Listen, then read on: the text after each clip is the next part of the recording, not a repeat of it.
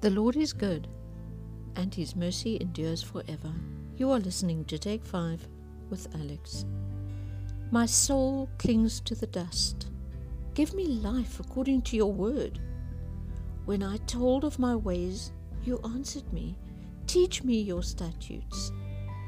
Make me understand the way of your precepts, and I will meditate on your wondrous works.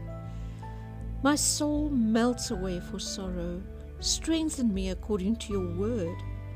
Put false ways far from me, and graciously teach me your law. I have chosen the way of faithfulness. I set your rules before me. I cling to your testimonies, O Lord. Let me not be put to shame.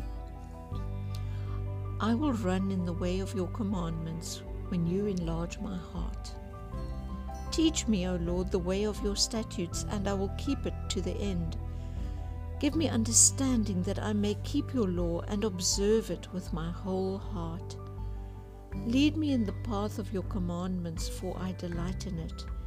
Incline my heart to your testimonies and not to selfish gain.